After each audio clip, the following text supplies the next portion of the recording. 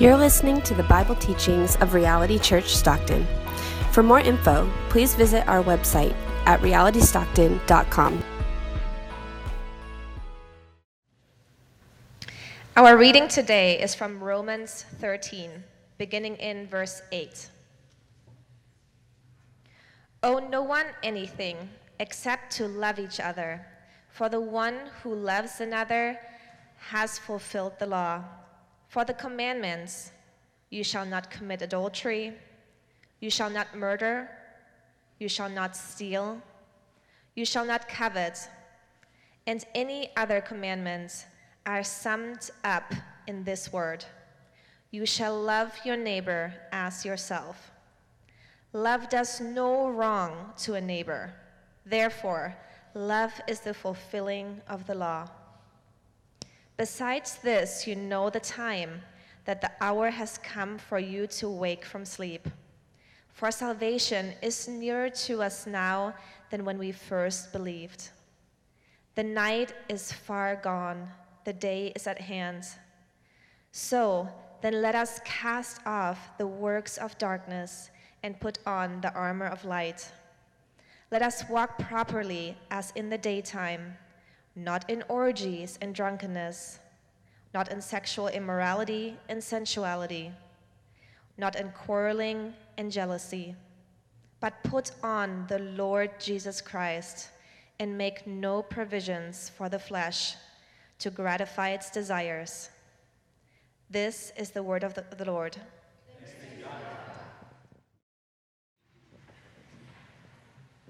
Okay, so in the 2nd century, a Christian leader named Justin, who was later called Justin Martyr, wrote something called Apologia, and it was explaining and defending the Christian faith to the emperor in Rome.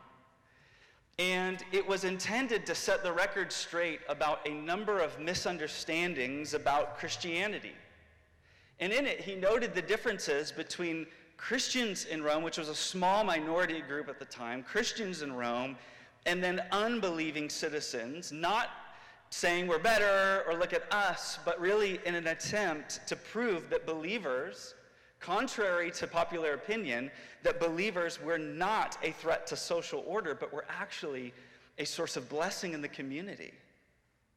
At this time in Rome, there were a number of practices or habits that were very common and culturally acceptable. In the area of sexuality, a lot of unbridled sexuality, often harmful sexual practices that treated bodies, and typically the bodies of the more vulnerable in society, as commodities, things to be used and discarded. The occult was present, dark pagan practices. The city was known for its greed. And then also, it was a very violent place. People hated each other, and they were divided over issues of race and class. And so Justin in Apologia is telling the emperor that if you're going to claim that our religion is what's wrong with this city, is what's wrong with society, sound familiar?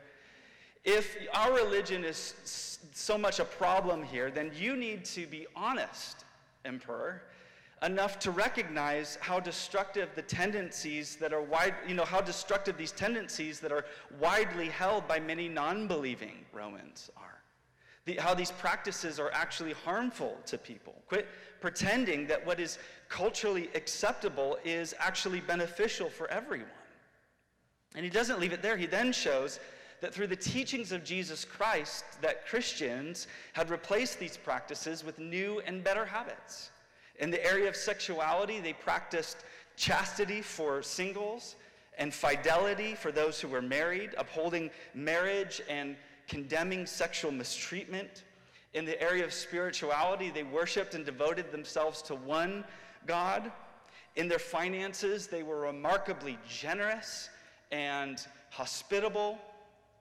And then, in the area of relationships, instead of hatred and violence, they loved people that were different than them. They prayed for their enemies. They created these strange, racially and class-diverse groups called churches. And they even welcomed their oppressors and their enemies to come and to receive the benefits of their faith. And the point was this: the way of Jesus is not a threat to progress in society.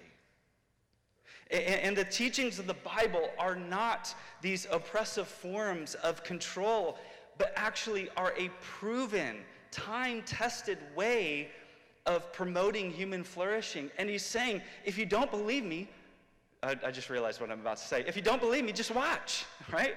Just watch their lives. Just watch how they live. Let that be the proof. This was the vision that no doubt was instilled in the Roman church through the writings of the Apostle Paul in a letter that we now know as the book of Romans, and specifically the verses that we're looking at today. Now, let's step back. Remember, the book of Romans is about the good news that God, through his Son Jesus Christ, has formed a new humanity, a very new way of living in this world. And over the last few chapters, Paul has now been explaining how this new humanity, the humanity that we belong to, how it relates to the world around it, to other believers, to strangers, to enemies, to the authorities, and now, as we see this afternoon, to our neighbors. As we look at this next portion, I've got to mention that I really struggled connecting these verses together. I'd actually hoped, I'd wished that I had broken this into 2 different sermons, but we've packed this year really, really tight. And the reason I wish that I had broken it into 2 sermons is if you look at the first section, verses 8 through 11, it's focused on love and love for neighbors and fulfilling the law of God. And then the remainder of the passage is focused on holiness, personal holiness, and walking in righteousness. And again, I'd wished I'd broken it into 2 different sermons until I read this quote from Francis Schaeffer, who said this: "The Christian really has a double task. He or she has to practice both God's holiness and God's love.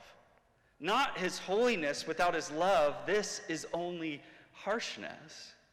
And not his love without his holiness, that is only compromise. Holiness without love, that's harsh. Love without holiness, that's compromise."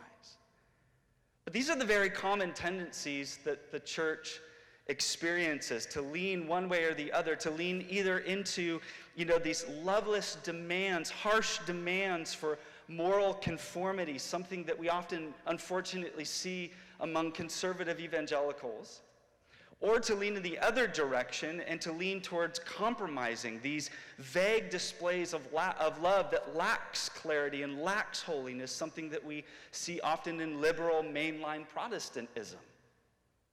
And so Schaeffer goes on to say, anytime a church fails to display both love and holiness simultaneously, then they present to the watching world what he described as a caricature of God, a misrepresentation of who God is.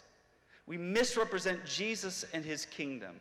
In reality, I want us to reflect Jesus and his kingdom accurately. I want to reflect Jesus faithfully, and I want to reflect Jesus winsomely.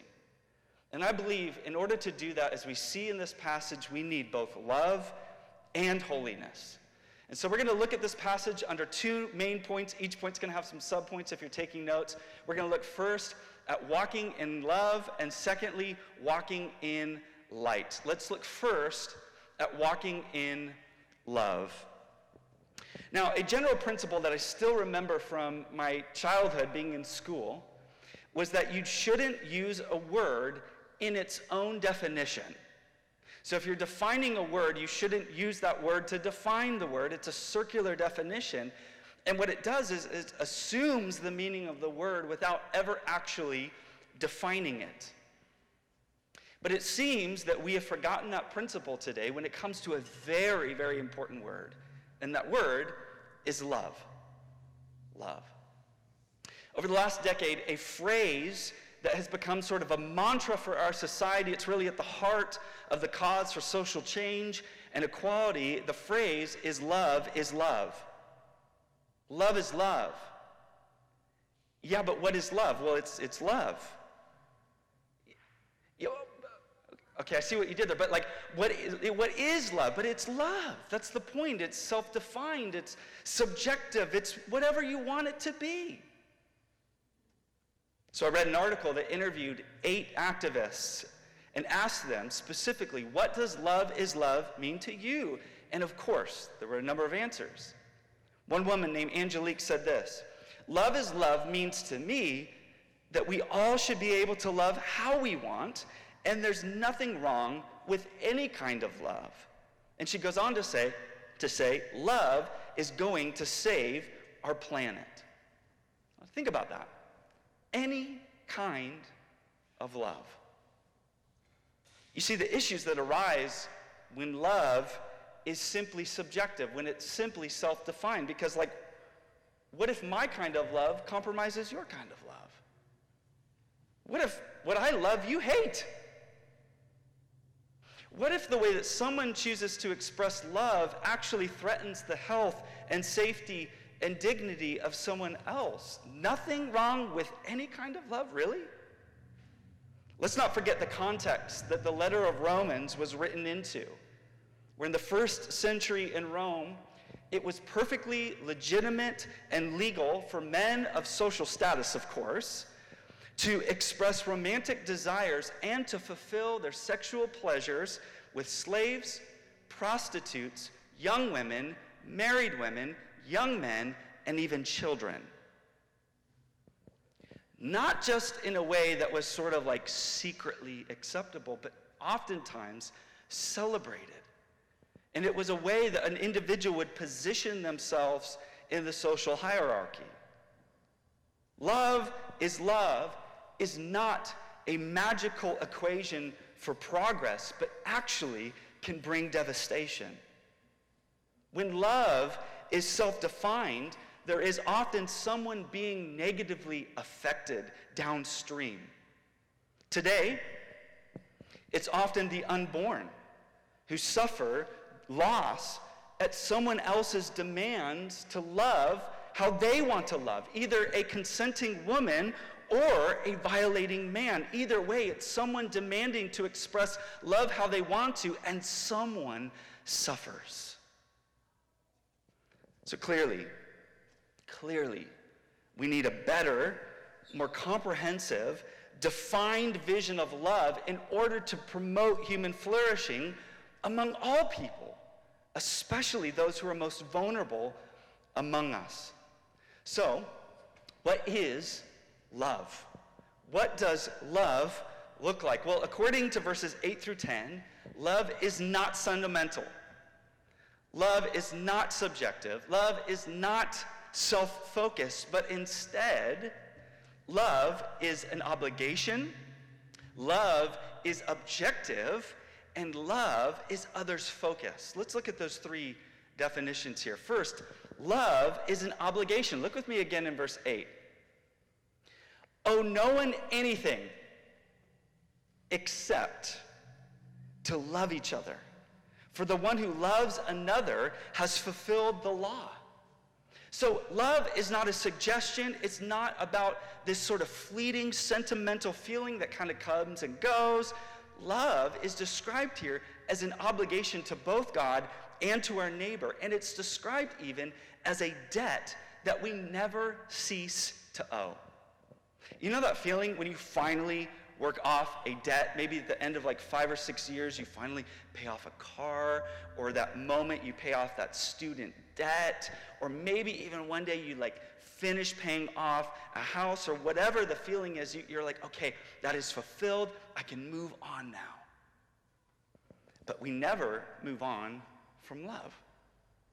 Douglas Moo, a commentator on this passage, said this: we will never be in a position to claim that we have loved enough. Think about the people in our lives where I'm like, I have loved them enough.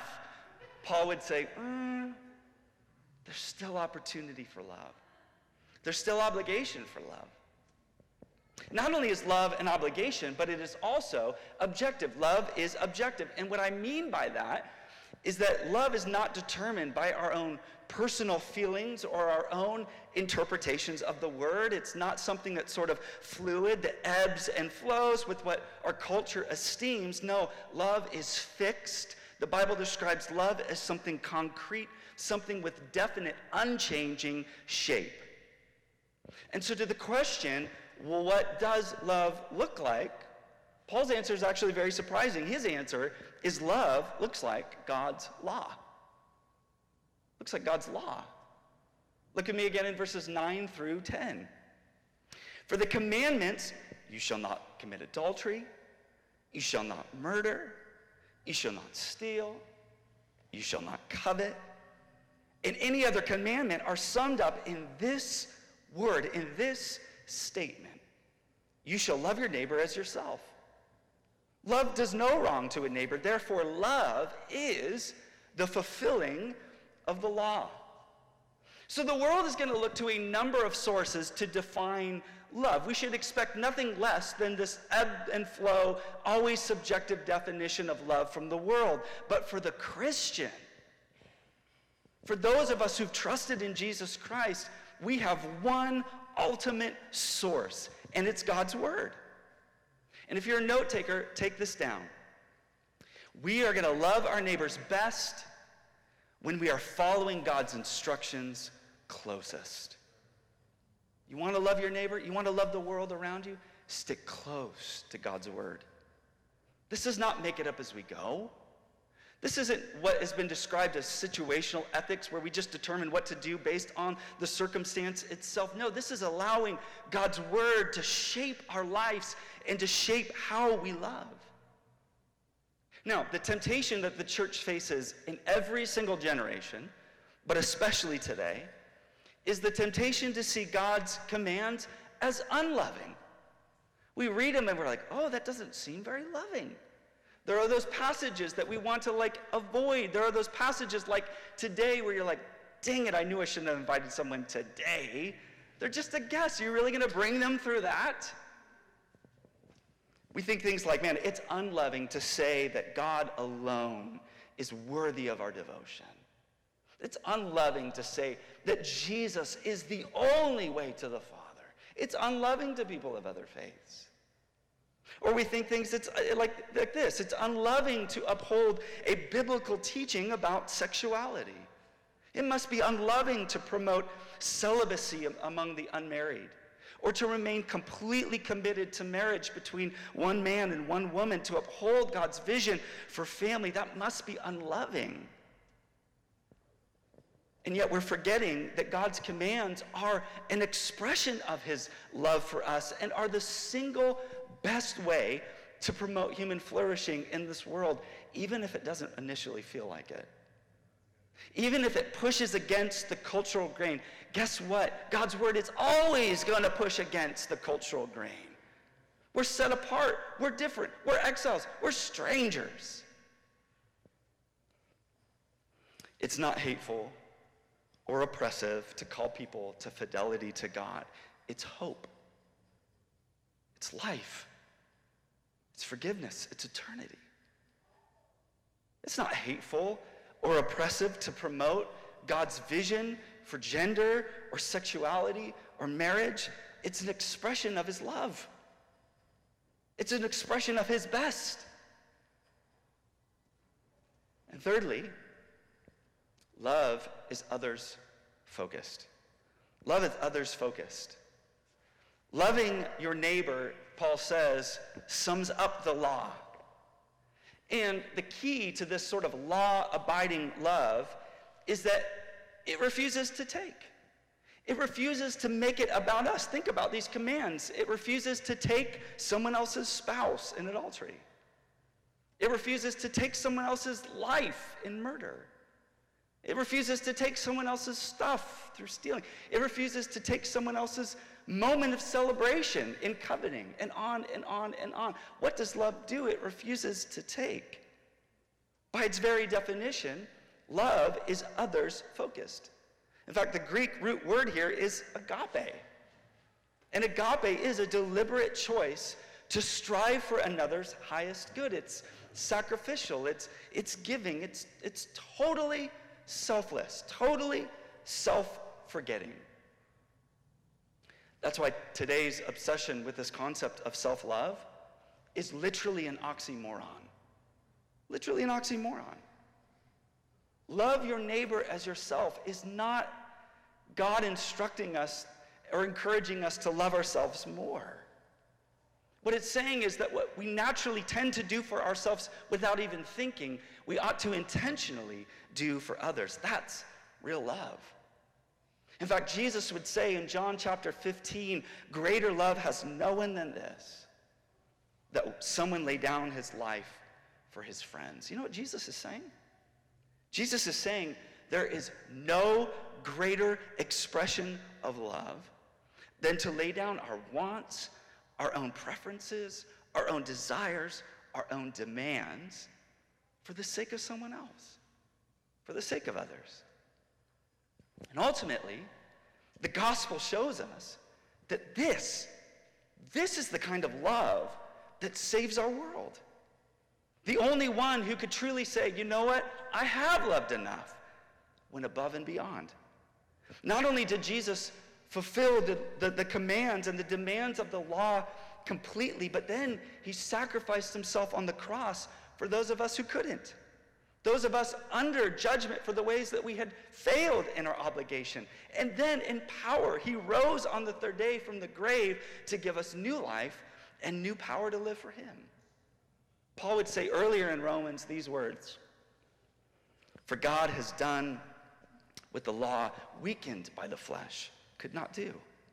By sending his own son in the likeness of sinful flesh, and for sin he condemned sin in the flesh, in order that the righteous requirement of the law might be fulfilled in us, who walk not according to the flesh, but according to the Spirit. What Paul's saying is that for those of us who've trusted in the gospel, we are now empowered by the Spirit of God to walk in the love of Christ in a way that totally fulfills the law of God, so that we can accurately display the love of Christ best, and so that we can actively participate in what promotes human flourishing. What has God called us to? God has called us to walk in the love of Jesus Christ. Amen? Amen. That's our pivot point. Now let's look secondly at walking in the light. Walking in the light. I was singing my guts out in that first set, and my voice is already going.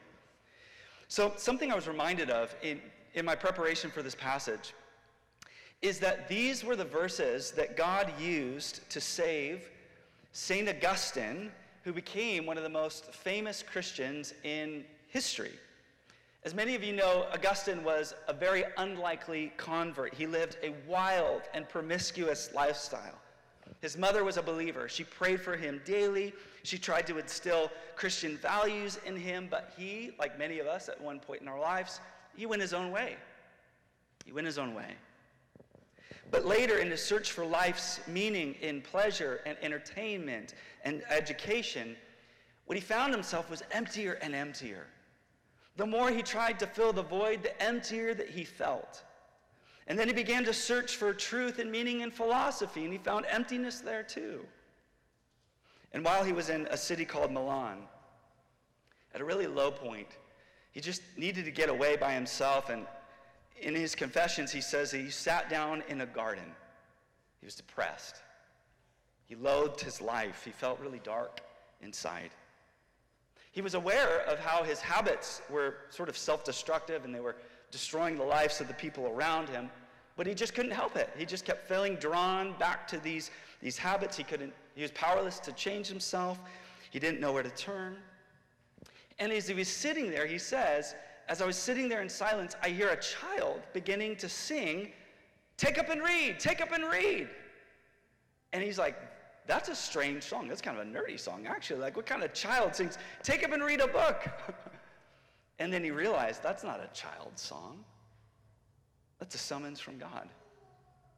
And he realized it was God calling him. And so what he did was he scrambled to find the Bible, and he just found a Bible, and which can be kind of dangerous. He just kind of like opened it to the first page, and he looked straight down at the page. And the first passage that his eyes gazed upon were these very words. Besides this, you know the time, that the hour has come for you to wake from your sleep. For salvation is nearer to us now than when we first believed. The night is far gone, the day is at hand. So, then let us cast off the works of darkness and put on the armor of light. Let us walk properly as in the daytime, not in orgies and drunkenness, not in sexual immorality and sensuality, not in quarreling and jealousy, but put on the Lord Jesus Christ and make no provision for the flesh to gratify its desires. And it was through these words right here that he was awakened both to the gravity and the destruction of his own sin, but more importantly, the beauty and the abundance of salvation found in Jesus Christ.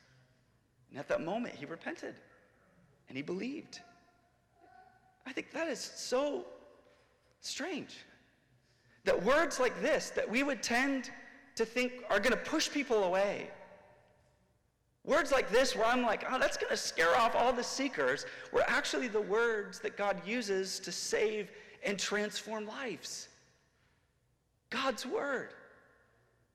And he goes on to say this, for instantly, as the sentence ended, there was infused in my heart something like the light of full certainty, and all the gloom of doubt vanished away. Friends, today we need the light of Christ to flood our hearts as well, in a way that dispels the darkness and awakens us to his life. This is walking in what walking in light is all about. And so in conclusion, what I want to do is I just want to apply this with 3 brief applications. What does it mean to walk in the light of Jesus Christ? It means first that we have to dwell in tomorrow. We've got to dwell in tomorrow. I remember as a young boy, on Saturday night before daylight savings time, my dad would go throughout the entire house and change all the analog clocks fairly early on Saturday. Now, I'd stay over at my friends' houses on daylight savings weekends, and they would get around to it on Sunday, maybe even like Monday morning, scrambling, remembering like, oh, we forgot to change the clocks, microwave would be off for like a few weeks, the car would never be changed. I'd be like, I'll get around to it in 6 months, it's gonna be right. Not my dad. He would dial all the clocks in sometime in the afternoon or early evening of that Saturday, and then we would go to bed according to the soon-to-be time. And I always felt that that was kind of like wrong. That's jacked up to do to a kid.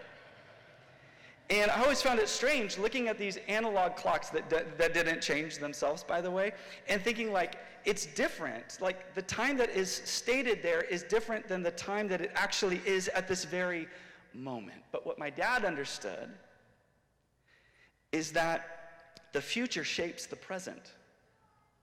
And that there is something about tomorrow that is soon going to make sense of changing things right now. It's not enough to get around to it later. Many of us have that philosophy when it comes to the things of God. I'll get around to it later. I'll take God serious later. I'll repent of that sin later. I'll start doing this later. I've got time. And Paul says, no, no, no.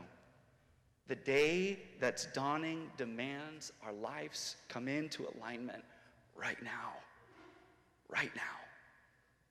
Life between Jesus' first coming and between his first coming and his second coming is like that Saturday night before daylight savings time. We are between 2 times. If you can imagine like a Venn diagram, we are living in the overlap of what the Bible describes as the current age and the age to come. Christians are called to wake up and live today as if it is tomorrow. Christianity is so much more than this like dry demand for moral conformity. It's about aligning our lives with what is going to be true and what's going to be lasting. It's allowing our behaviors and our thoughts and our desires to be tuned to the time of heaven. The future is so sure, Paul says. So close at hand that you got to reorient your life right now. The night, that's ending. The night is perishing. Why would you put stock in something that is going to be gone forever? But the day, he says, the day is dawning. The day is lasting. The light is just beginning to peek over the horizon. Live today like it is tomorrow. Secondly, we've also got to dress like it's tomorrow. Dress like it's daytime. And Paul describes this as first casting off the works of darkness. What we did earlier in our service through confession is casting off the works of darkness. It's repenting of our sins. Friday, I was out in the sun for a long portion of the day, and it was like really, really hot for October.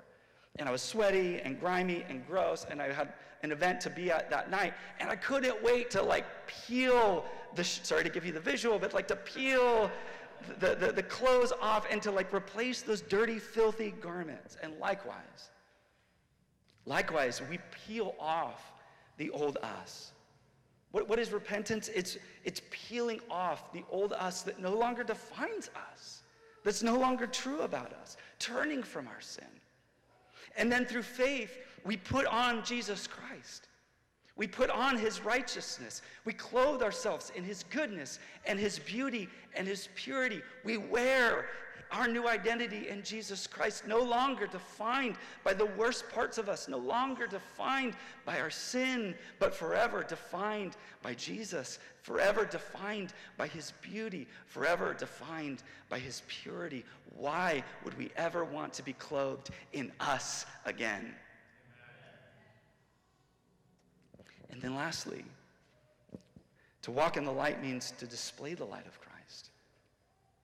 As we walk in our new identity in Jesus, it's described not just as wearing clothes of light, but armor of light.